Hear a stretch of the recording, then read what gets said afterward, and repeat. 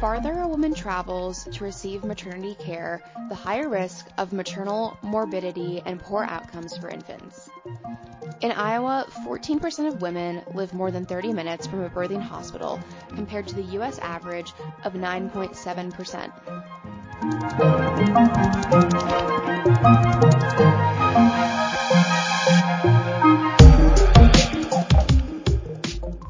Welcome to the Daily Iowans Above the Fold podcast. I'm your host, Natalie Dunlap. This episode focuses on Emily Nyberg's photo and written project about the role of midwives in Iowa's maternal healthcare field. The care disparity in Iowa is largely credited to hospital closures after depopulation in rural communities, which was worsened by the COVID-19 pandemic. Between 2020 and 2021, 8 Iowa hospitals saw the closure of their labor and delivery units, and 40 more were at risk of total closure in 2022 due to low or non-existent financial reserves and a negative financial margin over 3 years. Moira Weitz has been a midwife for 19 years.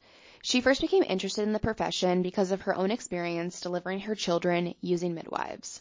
My midwife left, but I kept feeling really like this strong desire to have wanted to go with her. So I called her a couple days later, my midwife, and I said, hey, I just can't seem to let this feeling go that I just really wanted to go to that birth with you. Could I come to some births with you and see if it's, something I would be interested in doing? And she said, absolutely. So I started and I never looked back. I just kept going. Working with expectant mothers, White says she has to be accessible for clients to reach her and physically nearby to respond to calls when women go into labor. Being a home birth midwife, we are on call 24/7, unless there's a mama that's not in the window of 37 to 42 weeks. And so, yeah, I mean, especially if you don't have a partner, you have to, okay, well, this would have been a nice day to go, an hour away to this park and taken a nice hike. Okay, well, wait a second. Do I have reception there? And how far away is the mom from that park? If she went into labor, is she a first-time mom? How much time will I have to get there? Megan Swanson delivered her first child this September in a home birth at her Cedar Rapids residence with the care of midwives, including Moira Weitz. So I'd always been interested in natural birth and kind of natural methods before I was pregnant. But when I found out I was pregnant, I just started researching different options in the Cedar Rapids area and came across Rooted in Love Midwifery and just really loved their standard of care and what they stood for and the natural methods that they use. And so we decided to pursue them and pursue a home birth. Swanson said she was happy with the level of care she received and would do a home birth again.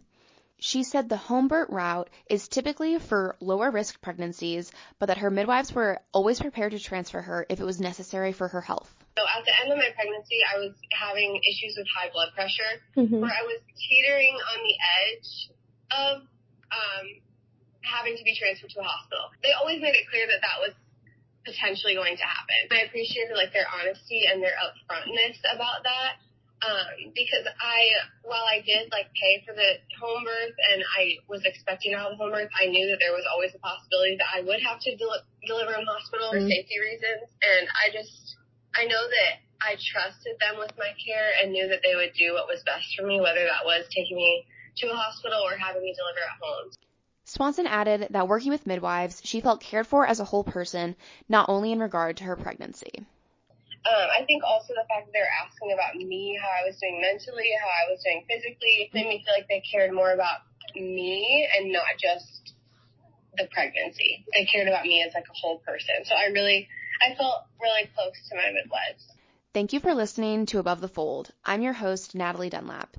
Be sure to tune in next week for another episode.